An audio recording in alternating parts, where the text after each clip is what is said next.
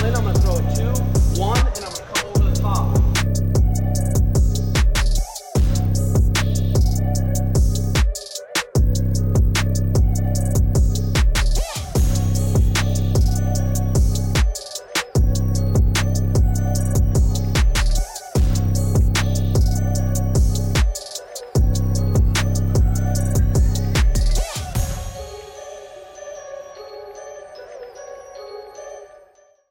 We're running right now? Yep. Okay, let's get out of this funk we got going here, boys. Get up, drink your cup of ambition, and get on the road, boys. Get it cranking, Jay. Turn it up, boys. Growing up, you don't see the writing on the wall. I like this, right? Get in a jog going. Okay, so we don't get copyrighted there, but yeah, I was listening to that during my morning fasted cardio. We got a lot to talk about today's episode. I think we're on episode 49, but we're here with my coach, Sugar's coach, one of our mentors, Brandon Harris. He's been working with us for years now. He's really taught us how to breathe. He's taught us a lot of how to meditate, how to be present in all our workouts. A huge factor, everyone knows it, but on why Sean's where he's at now and why I'm at where I'm at now, and just a great mentor for us. So glad you're here, brother. Well, hell yeah, man. I appreciate it. I'm humbled. Means a lot to me because you guys have taught me a lot as well. Fuck yeah. So this morning I woke up, come to the gym, did about 30 minutes of nasal breathing cardio. Heart rate probably under 150. I didn't track it this time. Usually I do, but I didn't. What is the benefits of that? Like 30, 40 minutes of nasal breathing only cardio with your heart rate between 130 and 150. So I think the easiest answer for that is that if you can stay nasal, it's a good objective way of knowing, are you staying aerobic? So now there is skill involved in that. So I don't think it's a pure equation. But if you're somewhat conditioned and trained in nasal breathing, because I do think that's a skill, it'll give you a measurement if you're staying aerobic. When you shift into an anaerobic state, it becomes really, really hard to stay nasal, and at some point you're going to shift to mouth breathing. So think of it as like nasal breathing is really good for you, but there is a time and a place where using your mouth is good as well. When your heart rate's up to 180, 185, you need to slow it down, so you need to get some breaths in. Right. So yeah, so a VO2 max test would be ideal, right? That's how we would know where that anaerobic threshold is. So where you shift from aerobic to anaerobic metabolism, right? So high heart rate anaerobic, power all out, that's going to be anaerobic. You can only stay there for so long. So for me, because I practice nasal breathing a lot, you as well, Sean as well. If you were to jump on an assault bike and gradually build, when you can no longer maintain nasal, that probably tells you you're shifting anaerobic, right? That CO2 is getting so big that you have to start moving more of it out and shift over to mouth breathing. You're going anaerobic, and you're only going to be able to maintain that for so long. So think of it like this: is the practicing nasal breathing has all of these benefits. It's beneficial for the mind. You have the ability to create more nitric oxide, vasodilation, all of that. It also is an indication if you're aerobic or anaerobic, right? So it has all of these benefits, and on top of that is practicing that. So for an athlete, for a BJJ athlete, for an MMA athlete, for anyone, getting better at tolerating CO2 will push that line up. So you'll go anaerobic later. That's a huge benefit. So Sean's in a fight, his threshold is high. He doesn't have to shift over to anaerobic metabolism as fast as maybe someone else.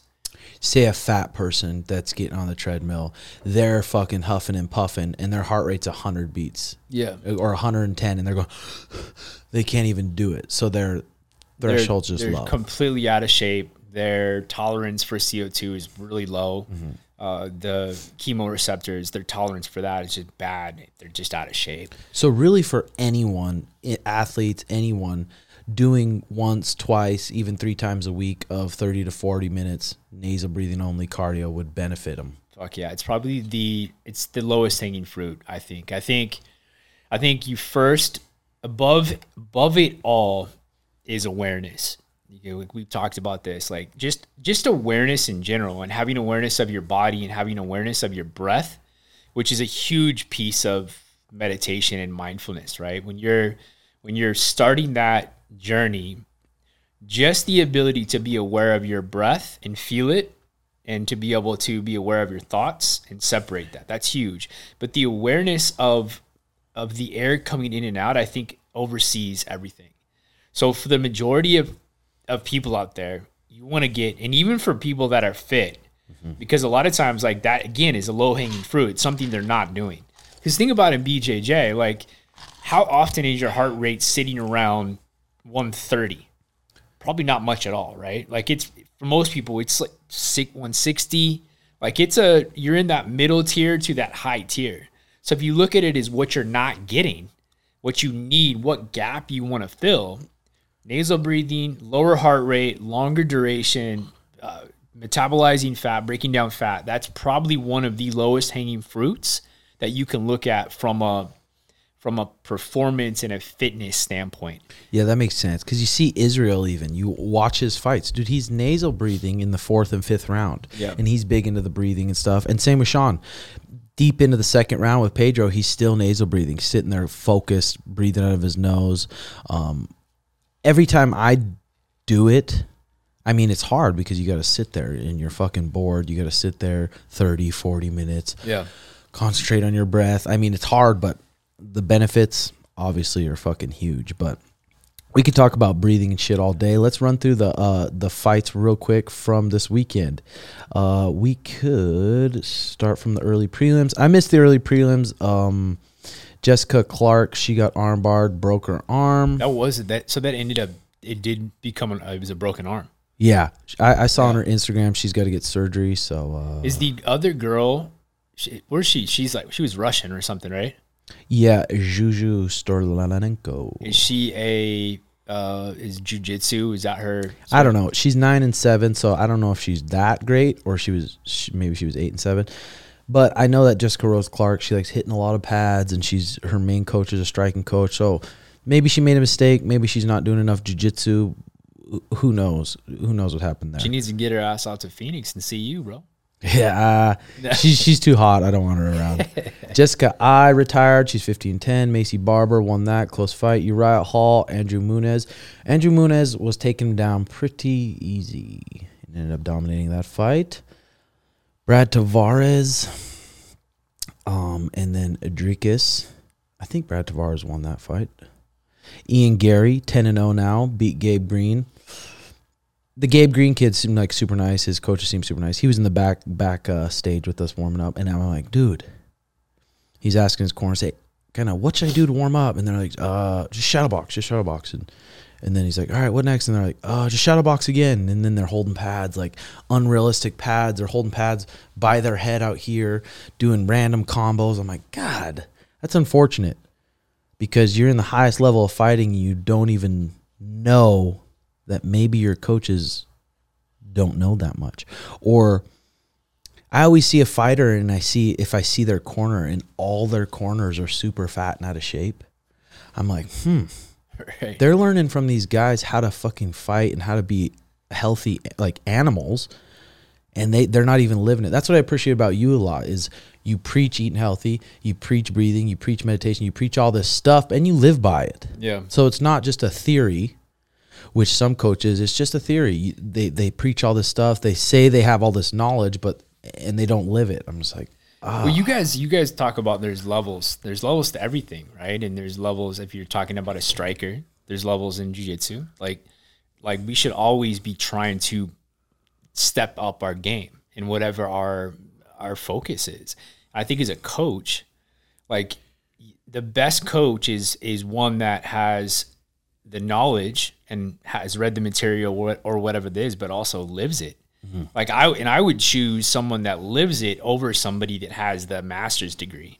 I would go that route first. Yeah. But somebody that has both and has studied the intellectual component of the game or the arts or the discipline, but that lives it, right? I mean, for you, like, would you agree with that? Would you go, if you had to choose, let's just say go back and go the jiu-jitsu route, somebody that has, I mean, there's material, I guess, that studied it, or somebody that practices it every day? Yeah. I mean, would I rather learn from a coach who's supposedly super knowledgeable, super smart, or would I rather learn from someone who can beat me up? Yeah. Who can tap me out, Who can rough me up, who can wrestle me and put it on me. I want to learn from that guy. Yeah. But I think a lot too, UFC fighters don't make a lot of money. I mean, especially at the beginning, they don't make a lot of money. So they don't have money to pay a coach. That's why I think Sean's super lucky. Is like, I'm pretty much like fighting wise only coaching him. Like, I'm helping my other guys too, but the focus is mainly on him. And same for you, when a lot of other people have, I mean, they have different jobs, they have their families. That's kind of the least of their focus because they're not going to make any money off this guy. Yeah. So it's the least of their focus. Yeah. Ian Gary though, 10-0. He looks like a good prospect. He looked about 6'2", long, trains at a good gym. I'm curious to see him step up. That'll be fun to watch him. He's got a good energy too. Seems like a fun, like relaxed guy. Yep. Yeah, really cool. Cowboy versus Jim Miller. Cowboy was warming up in our hotel room, and it was they're tied at 23 wins apiece. First one to, or whoever won that fight would have the most wins in the UFC. So that was kind of in the back. I think Cowboy's like that a lot, but it just seemed like, fuck, he didn't want to be there. Seemed like he did not want to be there, and he didn't want to fight. Like, and I've heard him talk about it before, how nervous and scared he is in the back room and during the walk and stuff. And that's pretty cool. He can talk about that because everyone's kind of going through those emotions. But it really kind of seemed like, fuck, I just want to get this over with. Well, so he retired, right? Yeah, he retired, which is good. I mean, when you have two kids too, he used to be Donald Cowboy, the crazy guy who does all this shit. Maybe the two kids kind of calmed him down a bit. He's always had money, so that it's not really an issue. It's probably good for him to call up for a bit, or for good. Jalen Turner, Brad Riddell. Jalen Turner's a nice kid. I've watched him fight in the past, and I thought Brad Riddell was going to whoop him. I was like, fuck, Brad Riddell's going to come ready to go. He's here with all his boys. He's here with Volk. He's here with Izzy. Good camp. But dude, one mistake, especially with someone with fucking long ass lanky arms. You take a shitty shot, you get cracked, you end up in a front headlock, and you pause for a second. You're going to be locked up in a DARS. You're going to be locked up in Anaconda. You're going to be locked up in a guillotine. I think Jalen Turner ended up finishing him in a mounted guillotine. It was like 30 seconds in, right? Yeah, big win for him. Dude's long for 155. He's super long. He's like 6'3", 6'4", right? Yep. It's a big, long dude. Yeah, it's a lanky motherfucker. Yeah. And then we got Sean and Pedro. First fight. Man, that place was fucking loud for the first fight of the night. Dude, most fights I've been to where it's the first fight of the night of the pay-per-view, it's still kind of empty. Yeah. The crowd's not there really until the co-main and main, but this place was pumping for sugar for that one. Warm-up was good. The whole week was good. I mean, we had a nice hotel. Usually we're in this locked-up hotel with suites. We can't really go anywhere. We have a small weight room. We can't drive anywhere. And I kind of like that because everyone's around. You have nothing else to focus on but just like focus on the weight and focus on the cut. This time, we went to RedHawk. The hotel wasn't that great, so we went to Zook's. Zook's took care of us, got everyone pretty much suites. Got you guys a room, got everyone suites. Really fucking hooked it up. Yeah. But now there's a lot of shit we can do. We can leave. We can go to the Rolex store. We can go do interviews at other places. We can go eat wherever we want. So there's a lot of all over the place. And Tank kind of mentioned that. He's like, yeah, maybe with all this stuff. But you also said, he's like, Sean's the type that can handle that. And I agree. If anybody would know, it's you. And I think Sean would be honest. Like, I honestly don't think any of that from a distraction standpoint affect his focus or his performance. And I think he's unique in that he is so mentally good. I think other people probably couldn't. Like that would be a distraction, but you would know, you know? Well, and like I told you in the motel room, it's like he's very disciplined with his meditation. If you're super disciplined with your meditation and at any moment, anywhere, anytime, you can bring yourself right where you're at and focus on exactly what you're doing. Like that's a fucking real superpower, especially fighting, especially when you have people betting $250,000 on you, like Steve will do it. Yeah. And you have all these people and you have all these plans after the fight and all these celebrities, these superstars with millions and millions of followers are there to watch you and they're betting big money on you. Yeah. And then he puts himself right in the moment and he's there. Yeah, he's definitely a gamer like that. But again, that confidence obviously comes from his preparation and being able to put himself in the moment when you got 30, 25,000, however many people fucking screaming at you and a lot of pressure. So it's super impressive that he can do that. Yeah, it was cool. Chris Pratt, right? The dude from Jurassic Park and that actor, he was there to see Sean. I actually just started watching this. There's a new Amazon series where he's like a Navy SEAL. It's actually a really good series. So that was cool, kind of cool to see him there. Yeah. And then like you said, man, that place was full. The celebrities were there early to start that card because of Sean. Yeah. Which was really cool to see and feel. Yeah, it's cool. And the UFC higher ups see it. They see what's going on, so it's a good. So the fight, I just don't think Pedro's such a fucking tough guy. He's had so many tough fights. It's hard for me to kind of believe that he wanted a way out, but also I'm like, he's very smart. He's been around this game a long time. He's very smart. So maybe that right hand did close his eye. Maybe the left hand did kind of scratch his eye a little bit.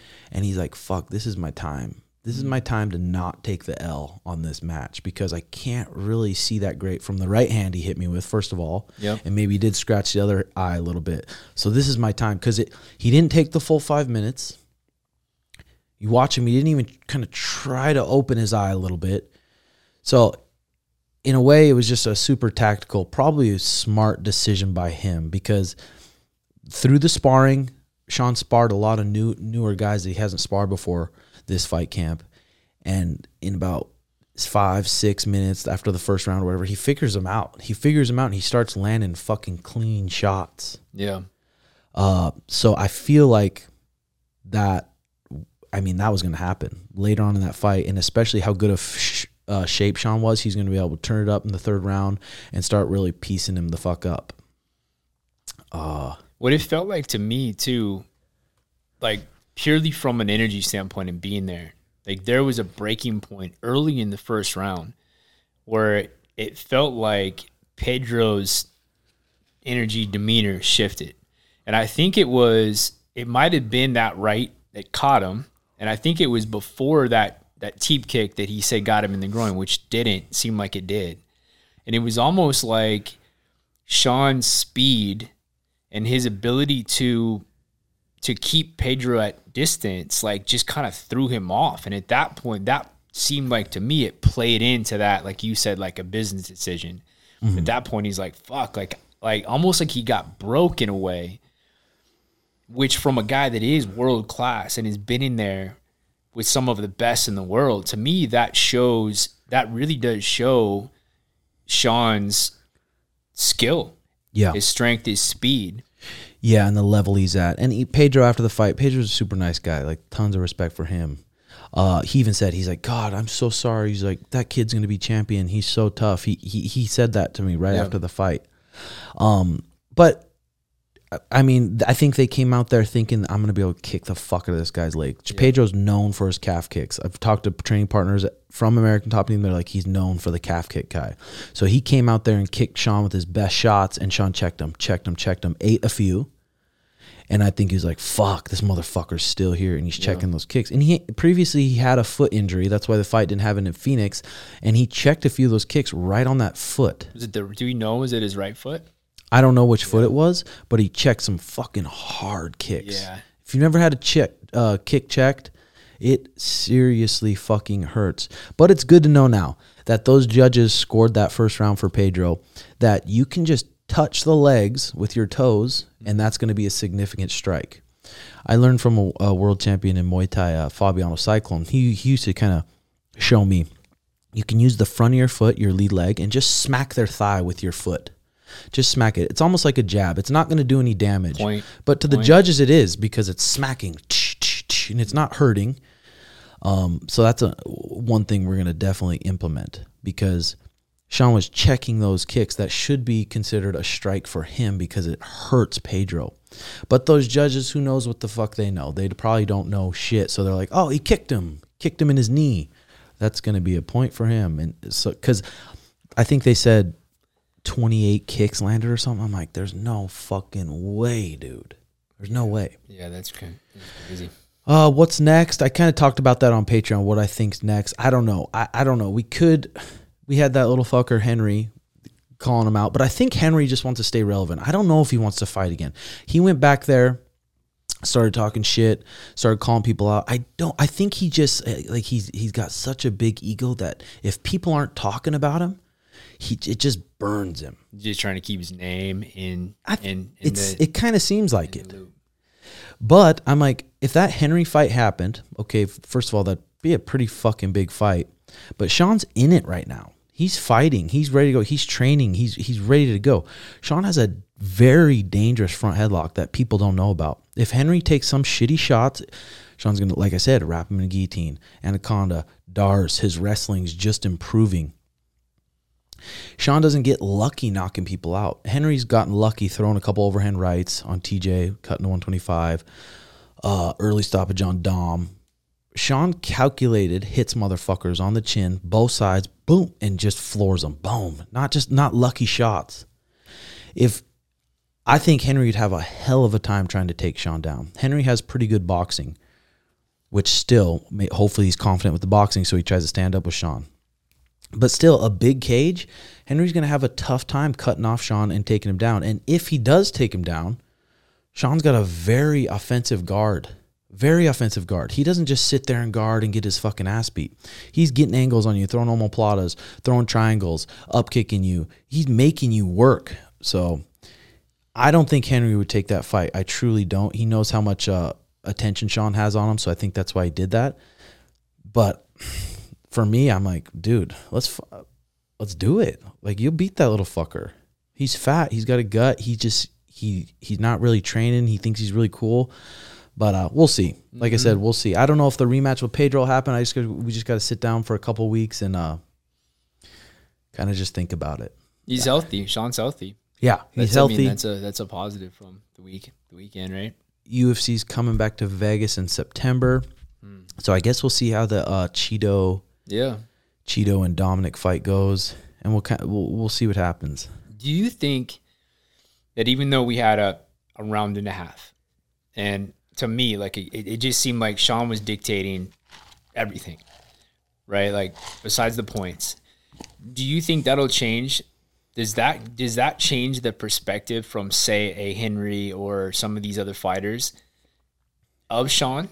Does it play into that, or does it not? Or do you think these guys, like, the shit that they talk is all just fucking shit talk? Like, these guys respect Sean. But do you think that round and a half, does that sway people? Do people look at it and say, like, okay, you can't just kick him?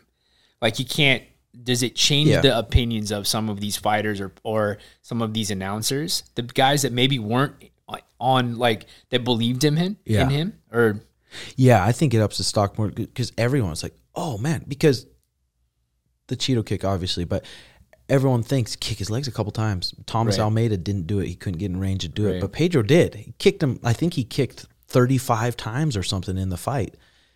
I think that opens a lot of people's eyes. Like, fuck, okay, now I can't just kick the guy. Yeah. He doesn't have soft shins. He doesn't have soft legs. So we'll see. I did a breakdown on Patreon kind of the fight and what I really think's next. I don't want to talk about it too much, but it's on Patreon. And then next was Robbie Lawler versus Brian Barberina. The week prior, I had Brian Barberina on the podcast, and it's a good one. You kind of learn about him and his life. He's on a farm. He has 100 animals with his wife and his 3 kids. And he's been one of my good friends for a long time. A fucking great dude. And Southpaw, Robbie Lawler was piecing him up. I was like, fuck. But, dude, Brian Barberina is so goddamn durable. He's tough, huh? So durable. And Brian comes back and TKO's the former world champion at 170. That was so sweet. So happy for him. His family got a bonus. So fucking sweet, dude. Sean Strickland versus Pereira. Oh, he got fucking floored, dude. I mean, he got smoked. And Sean Strickland parries a lot of punches and swats at a lot of punches like this. And Pereira feinted a little jab, came around with a left hook, dink, wobbled him, and then smoked him with that right hand. Pereira versus Israel is going to be sweet. Mm-hmm. That's the fight, right?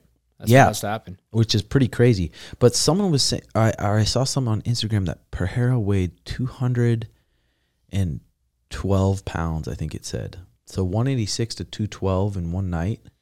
That's a lot of fucking weight. Mm-hmm. Volk versus Holloway, a war. I mean, we were just getting back to the room, so I didn't get to really watch it that close. But damn, that trilogy is over. Volkanovski pieced him up pretty good. And then Israel, Jared. Jared did good. Jared, he fought a good fight. He could have took a little bit more risk, but it's so easy for people to say, oh, take more risks. You take more risks on a good calculated striker like that, you're going to be face first, fucking lit up. Yeah. So you can't really take a lot of risks, but Jared did really good. Stayed tough for 5 rounds, won a couple rounds. That'd be sweet if they did Jared Sean Strickland next. That would be really sweet. So, I don't know. After the fight, we went to the Zook nightclub, and it was all right. I mean, we went out with Kyle, and Nelk Boys, and Sean. And it's like you when you're with the like stars like that, you go to a table and everyone is just like staring at the table, so you can't really let loose. I mean, it's kind of uncomfortable for me, but we had a good time. The girls had a good time. We got a buzz. But like I said, with those clubs, it's like I get there and I'm like, ugh. It's just, I'm waiting to leave. Unless you have an opportunity to flirt with some chicks.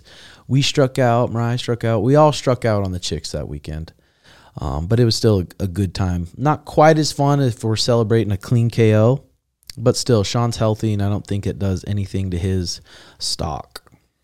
So I got a question for you. I saw that the pool party, you had the Liver King there. Yeah. What was homie? What was he talking about? What was he? Cool, good dude. Like he was. Yeah. Reeked of BO, which is cool.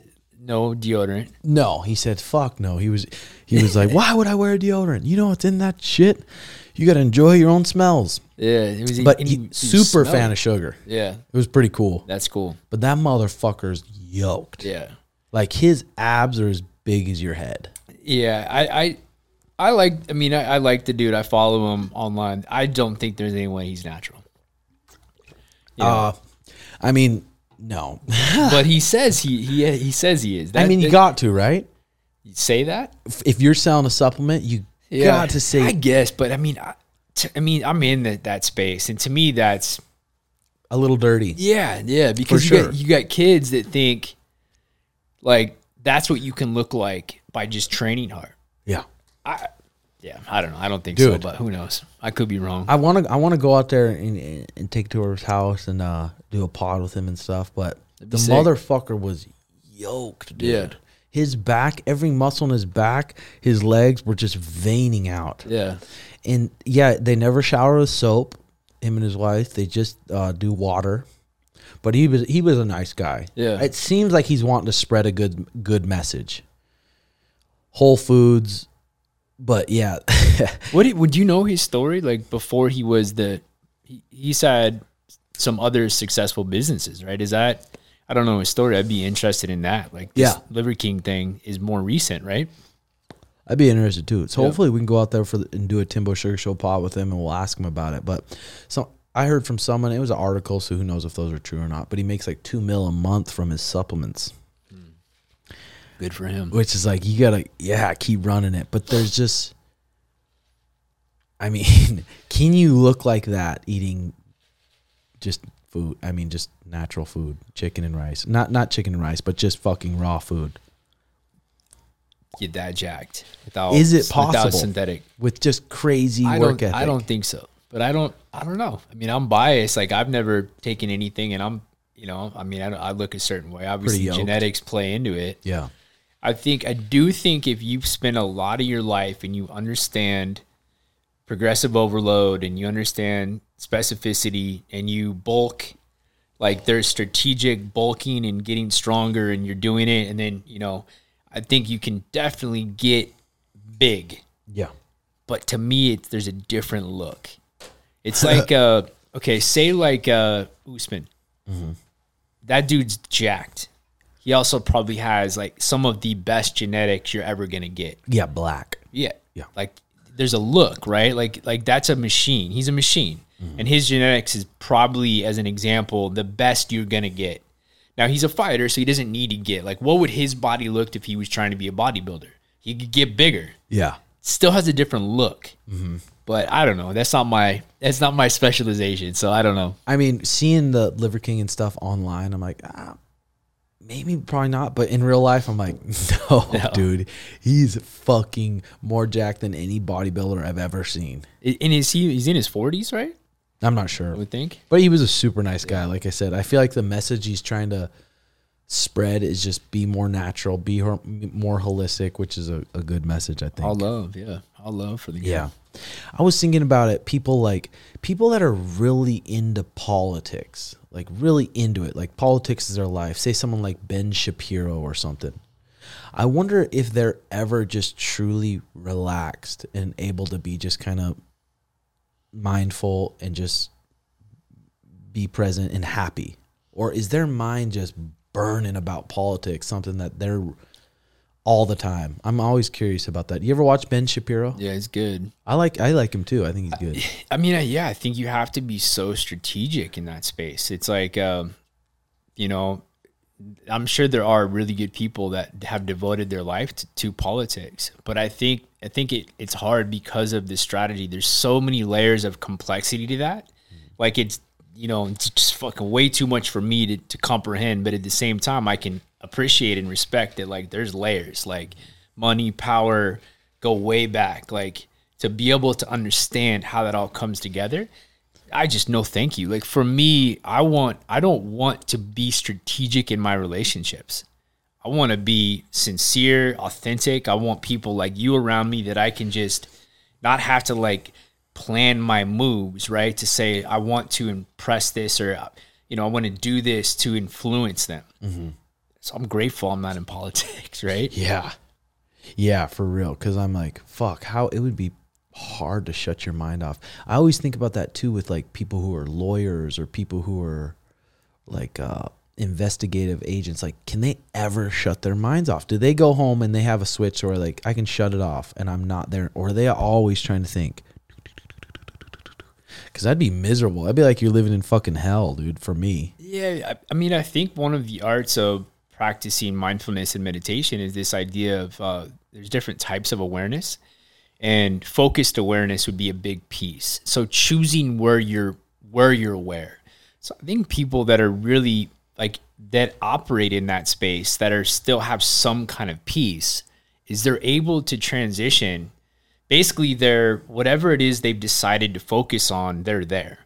So you run a huge company and you have to be able to dedicate your time to different things, and then you go home and it's okay, I'm shifting my attention or my awareness to my kids or my wife, right? Like, I mean, that's a huge skill. For real. Right? So awareness and meditation isn't just the goal of not thinking. It's being aware of your thinking and being able to direct it to whatever you want. Could be on the breath. It could be on this conversation. It could be on a work, right? It could be anything you want, but the ability to tune in to what you choose is a huge piece of that. Yeah. I mean, I can't even imagine how many divorces are because of that. Yeah, they make good money. They have a nice big house, but the husband or the wife comes home and they don't know how to shut it off. Yeah. And they can't be there with their kids. They can't be there with their wife and enjoy the things that they have to offer. Right. They're just minds going. and then it ends up in a divorce. Yeah, and I think you probably end up with a lot of situations where that's the way they think it should be because they make money. Therefore, right? Like that's my role. My role is to be the provider and make the money, and you should just do your, like that's okay. It's not like if you care about your relationship, you should care about that other person and your time with them, right? But I think a lot of times in our society, in our culture, money is such a, like that's the priority that people put it above everything else. The reality is you can make really good money, make tons of money, and still be a good husband or a good partner, good friend. Yeah. Again, can you shift? Yeah. Can you shut it off? Yeah. And then some of those husbands that are like, look at the house you live in, or look at the car you drive. Yeah. And one's like, yeah, but you don't hang out with me, or you don't fucking love me. Yeah. Yeah. So you've been dating Chelsea for how long now? 2 years. Actually, we met 2 years ago, almost to the day. Damn. Yeah. So it's weird that I remember July 7th, 2020 is when we met. And the coolest part about that is, I think I've told you this, but so she boxes, she loves MMA. She lived in Spain for a year and a half, and she was boxing there. And prior to that, she studied like sports journalism, and she did a study on concussions, or she did a story on concussions. And so she was interviewing people at the lab. So she met Hot Sauce, she met Courtney Casey, right? So she found you guys through that, I believe, and was a fan of you guys, and she heard me on the podcast. That's how we met. That's crazy. So she messaged you? Yeah. I think she messaged you and Sean. And I was kidding with her. I'm like, yeah, I'm the least popular, so that's why I messaged you back. Yeah. Or maybe because that was a joke. But yeah, she messaged me, and she was looking for coaches, and she came into the gym, and that's crazy. 2 years ago to the day. That's awesome. So, because she's pretty young, right? Yeah, she is like 15 years, like almost 15 years younger. So I bet that's kind of different, being like, and you'd be the one to do it, to try to just look at everything kind of from her perspective, or what age she was at. Because if I hang out with someone 15 years younger than me, I'm like, damn, they're young. Yeah, well, yeah. I mean, I think it's a case by case thing, and I think women tend to be more mature earlier. I think a big part of it is that we have a ton in common, but it's interesting. Like it's like how you look at it, and like I've had to learn to not overthink it, and literally just look at it like, man, we have so much fun together. I've learned so much from her. I really have. Like, I've learned a lot about letting go, being more present, not overthinking, not judging from her, how to just like tune in a different way, and not overthink the fact that there's that age difference. I mean, and I think, and I try to understand what it would be like for her too. I know, like, but at the end of the day, we have an amazing relationship. We have really good communication. We have fun. Like, it's like, why overthink it? Yeah. I mean, I feel like with an age difference like that, I mean, you're so open-minded, and I think it would be hard when there's age differences like that if one of the persons wasn't. Right. Just like, no, it's this way, it's this way, it's this way. And I would be curious to test your biological age, because you're probably younger than most 28, 27-year-olds. Yeah. Health-wise. Yeah. Like to think so. I mean, I think I think that's a piece of it. I think, like you said, being open-minded, and then looking at it from a conditioning standpoint. Like, why is that? Like, why would some people think that's couldn't work? And I think a huge piece of it is just society and conditioning. And like, you look at it like, okay, traditionally you probably have the male that's older that is looking for a younger partner just because of what it represents, right? That's not me at all. Like, I could give a shit about that. Like, Chelsea's she's a beautiful woman, but it's really about, I'm physically attracted to her, but we have a cool relationship. But you know what I'm saying? Like, it's more like the person that might say like, whoa, like, why? Like, because somebody told you that can't work? Yeah. I mean, and it's one thing if I was 30 and she was 15, that doesn't, like, that's, like, she's not legal. She's not ready. She's not ready. Yeah. At 27, she'll be 27, and so I kid too. Is like I'm just gonna keep saying I'm 40. Yeah. Like I'm gonna stay 40 until she's over 30, and then if I'm lucky enough to still be with her, and then the gap is closing. Yeah. It's like after you're over 40, who cares? Yeah, like exactly. until you're 50. Yeah. And when you're younger, it's like so. Yeah, it's cool. We have a cool thing. I'm lucky, Yeah, you guys fucking got a cool relationship. It's pretty awesome. So I guess the Tesla bots are coming out soon, everyone. If it said, say, 10 grand, say they started at 10 grand, and this bot does all your dishes and does all your laundry and does all your vacuuming, are you scooping it? I haven't thought about that. There's something that freaks me out about that, and it's probably like the Terminator, type of. But there's also this side of me that like appreciates doing things, right? Like the value of doing the dishes from a standpoint of like learning to be present. Yeah. So I don't know. I probably would, like, to be honest. Like if it's not going to attack me and they're not going to take over the world, like I probably would get one. Yeah. Yeah. Me too. I mean, I've kind of got to the place too where I'm like, okay, just do the dishes and don't mind doing the dishes. Turn on some tunes, take a little smoke, and just have fun doing them. But I think when you have kids, it'd probably change. Like, fuck, I don't want to do these dishes. Yeah. Fuck, I don't want to do all this laundry, and all this shit. So I would definitely probably get one if it's just like does shit like that. And then, yeah, I don't know, because if it frees you up, there's so much value. Yeah, if you can read or train or exercise, like, take a walk. Like there's a ton of value in freeing up your time. So yeah, that's that. They're that close on that, right? Yeah, 3 months. I don't know if it does like the chores and all that shit, but yeah, but dude, it's gonna be crazy. I mean, you could verbally abuse that thing if you wanted to. We do live in a crazy time, like right now, with the progression in technology, and it's only going to exponentially increase. Like it's pretty wild. I mean, I guess we're lucky. Well, they were talking about this this Google engineer saying, it's this video saying chatbot has developed like feelings and sentiment. I heard about that. Sentiment means a view or attitude toward the situation or event or opinion. See, that's where it's like, oh fuck. They start having feelings and they start having their own. That's where it gets a little bit scary. Terminator. But a little Tesla bot to do my chores, sure. Yeah. Put a little wig on it, get a little HJ once in a while. Jay would. Jay, did you get bored on the trip? Well, I mean, just like when I was just in my hotel, I was just watching YouTube. That's it. Yeah. But it was chill. Were you watching YouTube just on your computer or phone? On my computer, yeah. I was just watching like that dude Big Doss, his pranks and shit are pretty funny.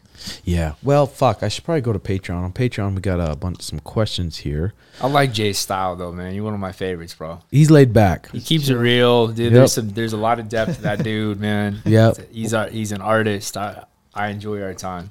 You could do anything with Jay, and it's just going to be a chill time. You could go. You don't have to worry about fucking entertaining him. It's good, real good. Okay, here we go. So Patreon. Remember, guys, I'm on Patreon all the time. I'm doing a solo pod a week. Mariah and I, sometimes just me, answering all the questions. I did some video blogs of the UFC fight behind the scenes for Patreon. What does it cost to be on your Patreon? $5 or $10, and then there's some higher tiers too that get you more shit. Think about that too. The ability to have contact with a world-class coach, interact, that's priceless. And I mean, I'm being serious. Yeah. Like that's what's cool with technology is the ability to actually have a interaction with somebody that's world-class. Like you can't put a price tag on that. Yeah, fuck, that's awesome. Thanks, dude. And on the Patreon too, I don't mind spilling the more beans on other shit and stuff because it's just a group of guys that are cool. So here's Esteban Ortiz. Hey, Brandon, currently going through a breakup and I seem not to be able to think about anything else and it's affecting my overall mood. Any advice how to begin meditation or breathing techniques because it's very easy to get lost in your head and overwhelmed at all times. Yeah. Well, I think the key is awareness is everything. So insight meditation where you're just focused on the breath is the starting point. And I know you guys have talked about it a lot, but I think if if you're looking for guidance on that, do an app. There's tons of apps out there. I think the Sam Harris app is really good. What's the one that was like first that everybody Headspace. Like, you have to be consistent. You have to. It seems like it's such a, like, I think when people meditate, they get so stuck on this idea that they're going to feel better, when the reality is you're actually probably going to go through a phase where you feel worse because you're learning to tune in to your feelings, but you have to be consistent with it. But the consistency could be literally, 5 minutes a day, 10 minutes a day. And you do that for long enough, you will gain an awareness and insight that is priceless, going back to that. And you have to start that. You have to be aware. What's your morning routine like? What time you wake up, and then what do you do to get going? I get up so early that I get up and I walk my dog. So, I've been out of a house now for a little over a year, so that changed things up a little bit. But my dog holds me accountable to getting moving. So I get up. A lot of times I get up at like 4:30, 4:45. I get up, I'm kind of half asleep. I make my coffee, or sometimes I just do an espresso. How do you make your coffee? I do a pour over. I do Chemex. Nice. Yeah. So I did like that. I enjoy that process. I'm doing that, and then I get my dog up and I take her out. Ideally, I'm doing a 20-minute walk with her.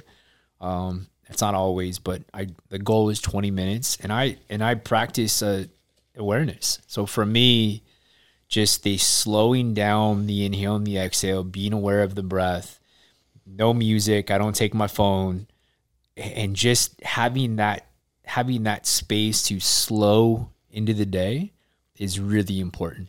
And then I'm cruising up to the gym and getting. What's usually your go-to breakfast? I don't eat when I get up that early. So I'll fast. I don't really follow, like, for me, I'll fast on days where I have morning clients. And if I don't, then I'll eat. And I tend to eat. I actually found out recently that I'm allergic to eggs. So that used to be kind of like an egg, avocado, turkey, bacon thing. Now I've moved away from that. So I've been doing smoothies. I'll still do like avocado just by itself with a little salt and pepper. But yeah. How did you find out you're allergic to eggs? I did the blood test. Yeah. And it came back with foods to avoid? Yep. Yeah. Damn. So yeah, like, Sean does with Gardner. I think that the value in that is you have somebody that's super educated, and we talked about, and understands the relationship and the connection and all of that. I didn't necessarily get that, but I was able to see what I was allergic to. So I had a pretty significant allergy to wheat, and then dairy was on there, and then eggs as well. But like, all my stuff came back great. All my hormones are great. So, and before that, I every time I drank a beer, I do enjoy a good beer, man, I would feel congested. So it makes sense that wheat, like any wheat beer, just F's me up. Any simple exercises for neck pain?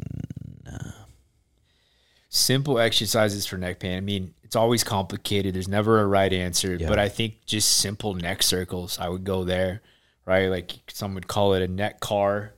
And not like all the way back or all the way back? Yeah, you could. I just wouldn't move into pain. Okay. So I would think about it. You could imagine that you want to create a little bit of tension. So imagine that you were in something that had some, like some density to it. So like Jello or something. If you were buried in Jello and you could breathe and you had to move your head in, right? Like, where it's not just flopping, but you're actually just controlling, 10 circles controlled with breath, go the other way. That could be a simple answer. Don't move into pain.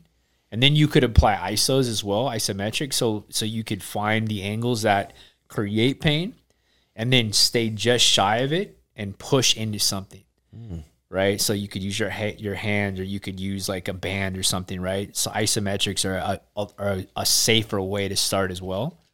Yeah, you had me doing some of that stuff with the shoulder is right. Good. Logan Penhollow, who are some trainers or coaches that you take inspiration from or try to learn more from? We talk about Paul Chek all the time. I know you guys are connected with him.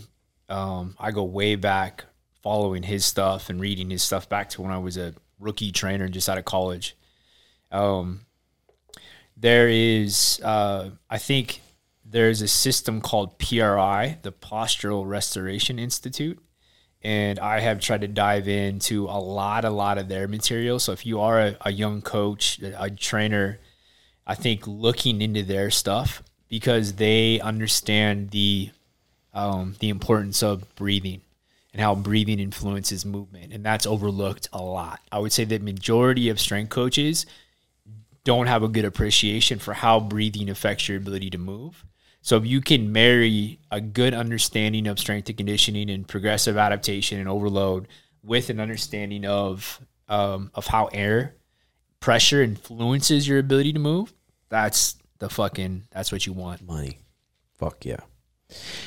You've told me multiple times that martial artists or people who fought for a long time will probably have shit going on in their shoulders or their rotator cuffs. Wyatt says, when it comes to shoulder injuries like shoulder impingement and rotator cuff tears, how does one handle the situation? Can focusing on range of motion and imbalances allow someone to regain regular strength and range of motion without surgery? Again, these kind of questions are hard to answer because everyone's so different, right? Yeah, I mean, I hesitate to give I have the answer. Yeah. Because I don't think anybody does, right? But hearing that, okay, it's like, have you had an MRI? Like, do you know what's going on? How bad is the tear? But let's just say that it's not that bad and surgery isn't needed. Could balancing out structural balance? 100%.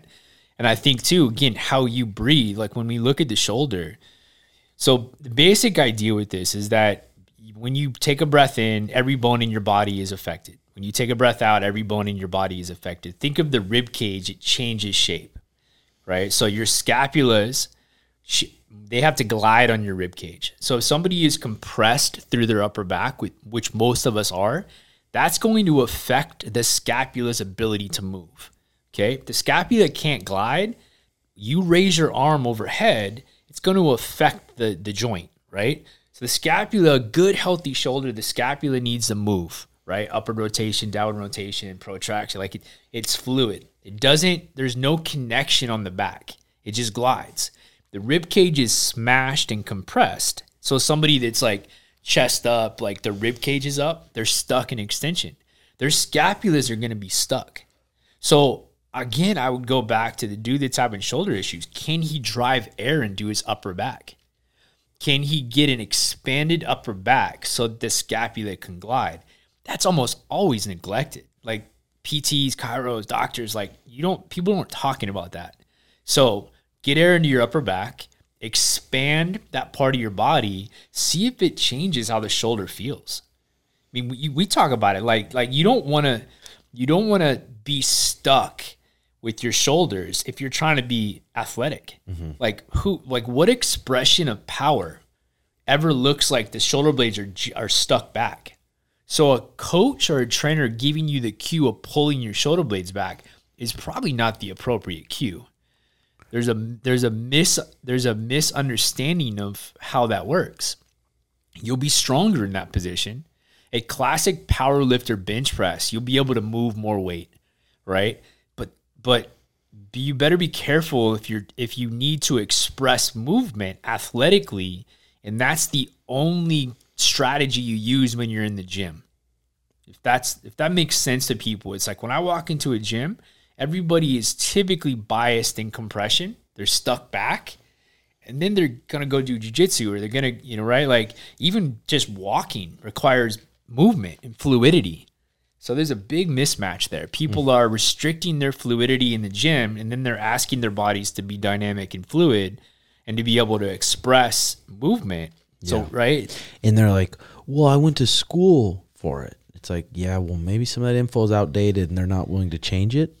Yeah, it's like, it's interesting, man, that like it's missed. I'm telling you, how breathing influences your ability to move is just not, it's missed. Now, I think because breathing is becoming more popular, you're going to start to see a movement of people that are not only using breathing to influence the mind and work with the mind and our nervous system and calm down. You're going to see it.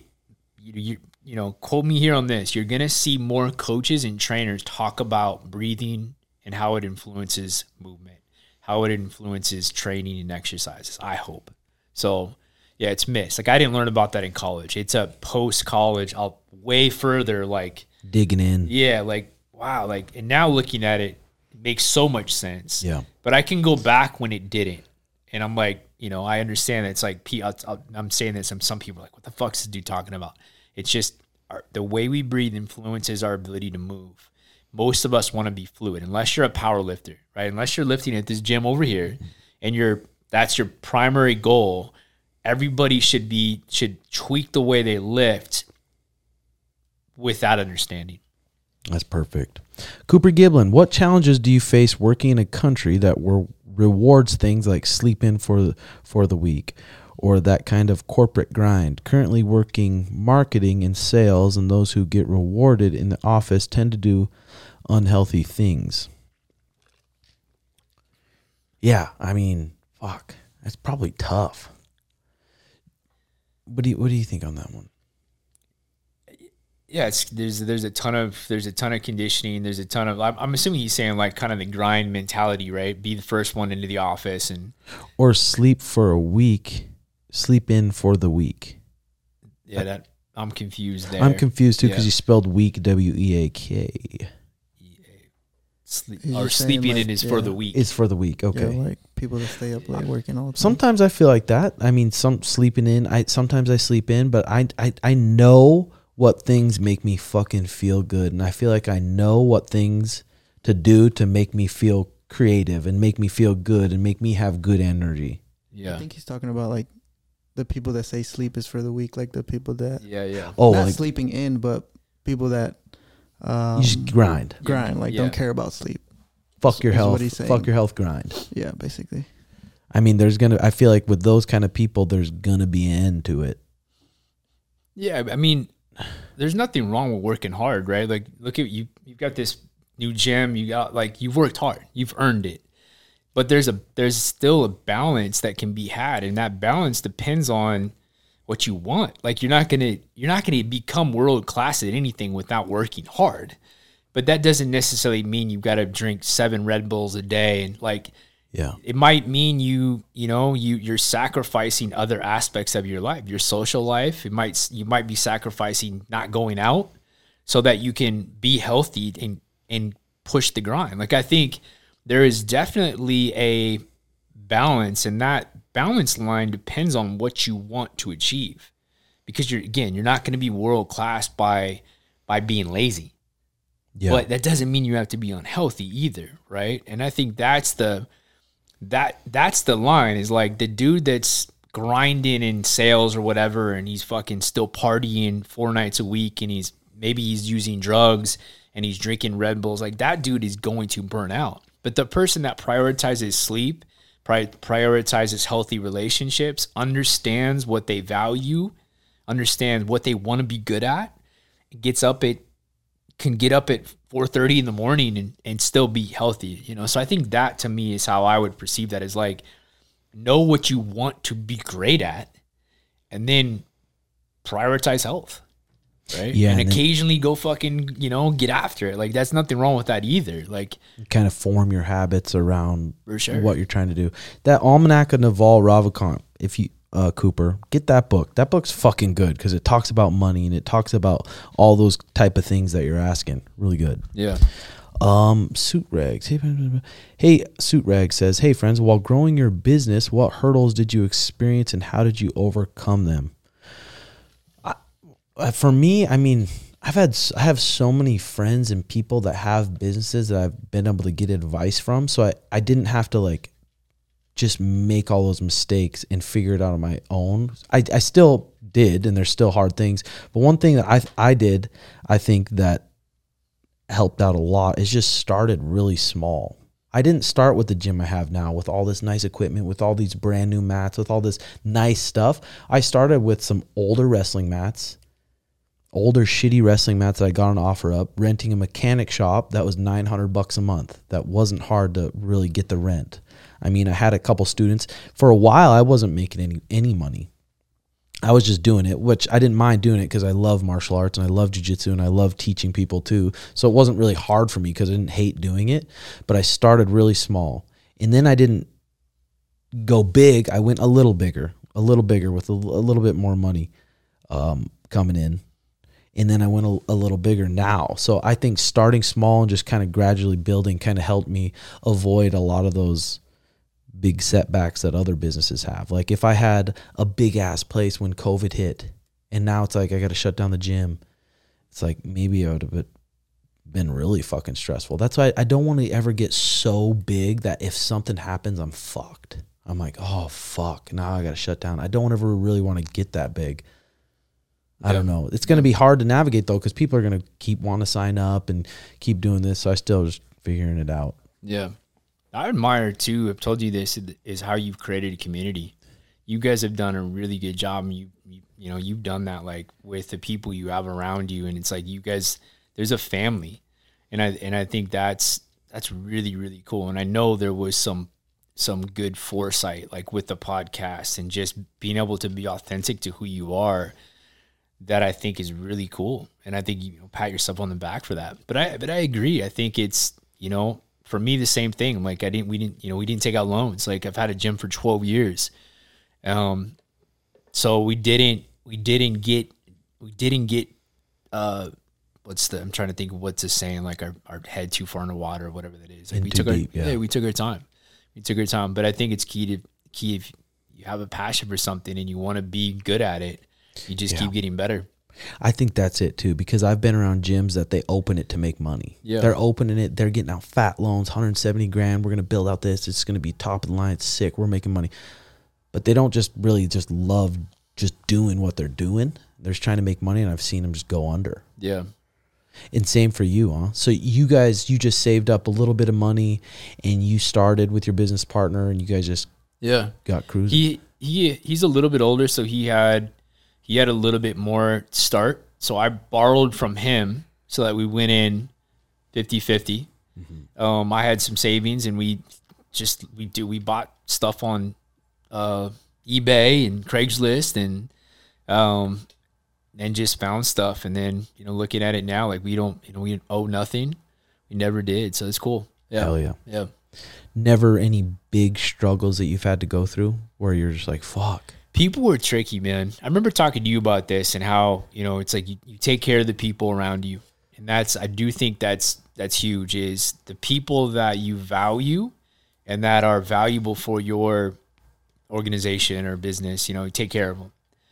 But I think people are hard. Like it's hard. Managing people is rough. And it's, I think there's a lot of people that they're just people just looking for a job, right? They're not, they want to show up. And so I find that the most difficult part, I think, especially because I'm not the type of person that wants to micromanage or be a hard ass. Yeah. So looking at it now, finding the right people and understanding how to interview and ask the right questions, I think is huge when you're looking for people to fill roles.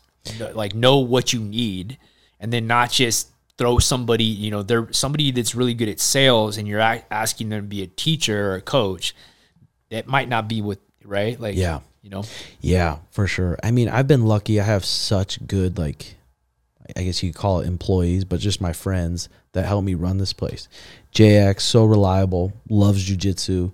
And I really try to treat them really good and pay them more than I'm supposed to pay them and just like make them feel good because I don't know.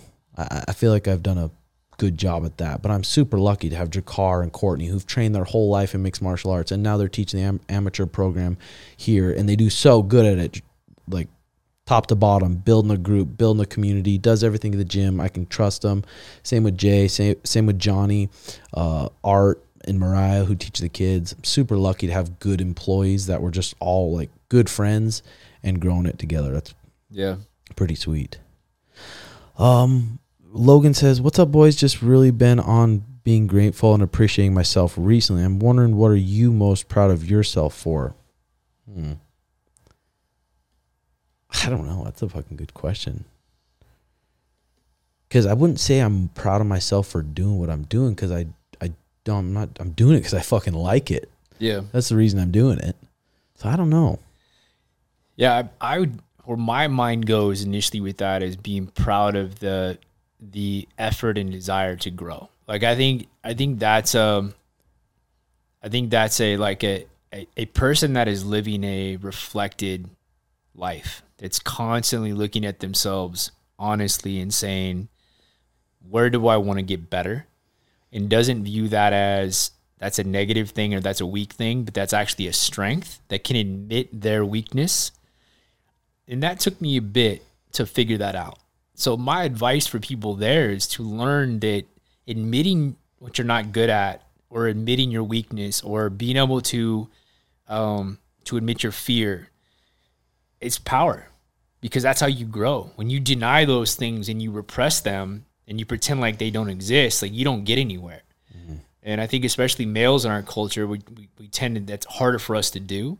But I think that just reflecting, journaling, right? Writing and understanding where do you want, the type of person, who do you want to be, and being honest and working. I think that, be proud of that. Yeah. So yeah, now that I think about it, I would say I'm proud of the discipline I have. If I say I want to do something, then I try to like make my habits so I can do that. And I'm proud of the discipline I have, I'd say. Yeah. Austin, are the benefits of a sauna worth paying second gym membership because the gym I train at doesn't have one? I'm paying an extra $30 a month just to use a sauna at another gym. What do you say? Depends on your financial situation, I would say. Like first, if you could remove the money, yeah, I think it's great. I think I don't know all of the research on heat exposure, but I know there's some really good health benefits, heat shock proteins and all that. I think it's mental. I think like that mental, what you get from mentally pushing yourself, whether it's cold or whether it's hot, there's a ton of value there in learning to move towards something that's uncomfortable. I look at it that way. Like I hate cold, and I tend to be like, that's a harder thing for me to practice. But I really think what it teaches you is to move towards something that's uncomfortable. And then go back to what we just talked about. Like that can teach you to move towards emotion that's uncomfortable, anxiety, stress, fear, like actually move towards it, accept it. Getting in a sauna and it's fucking uncomfortable and sitting there for 20 minutes, you can feel something. I think cold and hot on top of all of the other health benefits. So if it makes sense financially, do it. Yeah, for sure. For sure. Yeah, moving towards that uncomfortable type shit. I'm trying to get, because I have a guy who trains here with me. He's a sheriff of the SWAT team. Yep. Big dude. You can tell he's just a badass dude. I want to teach more of the Phoenix SWAT team how to fight and how to be comfortable when shit gets kind of hairy. Oh, yeah. Because, cops, I wonder what kind of training they go through to be like, okay, this guy's really disrespecting you, or this guy did something, and not let your emotions just go and flare up and kind of black out and do some dumb shit, just staying calm and thinking about what the next best move is. Yeah. I would think SWAT is a higher level than your typical cop. Yeah. I don't know. Mm-hmm. You would hope so. Yeah, I'm sure it is too. Yeah. This is probably a harder question to answer, but it just says, what are the best exercises to do every day? Breathe. Just a good breathing protocol. Yeah, I fucking would start there. I really would. I would if I pick one thing, breath awareness, I would start there. I think that's and then obviously this person is probably talking about exercise. So that's a much harder question because I do think it's specific. So you probably look at a lower body compound exercise if I was going to, but there's a lot of skill involved in that. Give me one breathing. Go breathing, breath awareness. Because Dakota, we don't know if you're 500 pounds sitting there in a chair right now, or we don't know if you're a 150-pound athlete your whole life. So it's hard to answer. Context matters. Last one here before the cameras die. And then Brian Nixon would love to hear Brandon's opinion on body weight training in yoga. I mainly do yoga type workouts now and wondered what a professional like him thinks of them. They can be great. I think one of the issues that could present itself in yoga is pushing people into potentially more of compression. So an extension like bias practice, which could be an issue. It also might not be. So if you love it and it's mentally it's good for you, fuck, do it, right? But if I was looking at, like, if I was sitting down with somebody that practices yoga all the time that has like chronic back or hip issues, I might say, well, you're probably extending too much. So like, I'm always going to say there's no right answer. I think yoga is amazing. I think it's can be mentally very beneficial, can be great for the right person, and maybe for everybody if there's a good balance. Hopefully that helps. I mean, yeah, that's perfect. That makes sense. But that's all we got, folks. I mean, we could talk. I feel like I could talk to Brandon for hours and hours. So we'll have him on again in the future. Thanks so much for coming on. Appreciate. Dude. Yeah, thank you, homie. You the fucking man. Yeah, check out the more content. Patreon.com/RedHawk Academy to support the show. If not, like and subscribe if you don't mind. Okay, guys. See you next week. Peace. Feet are going to shuffle in. I'm going to throw a 2, 1, and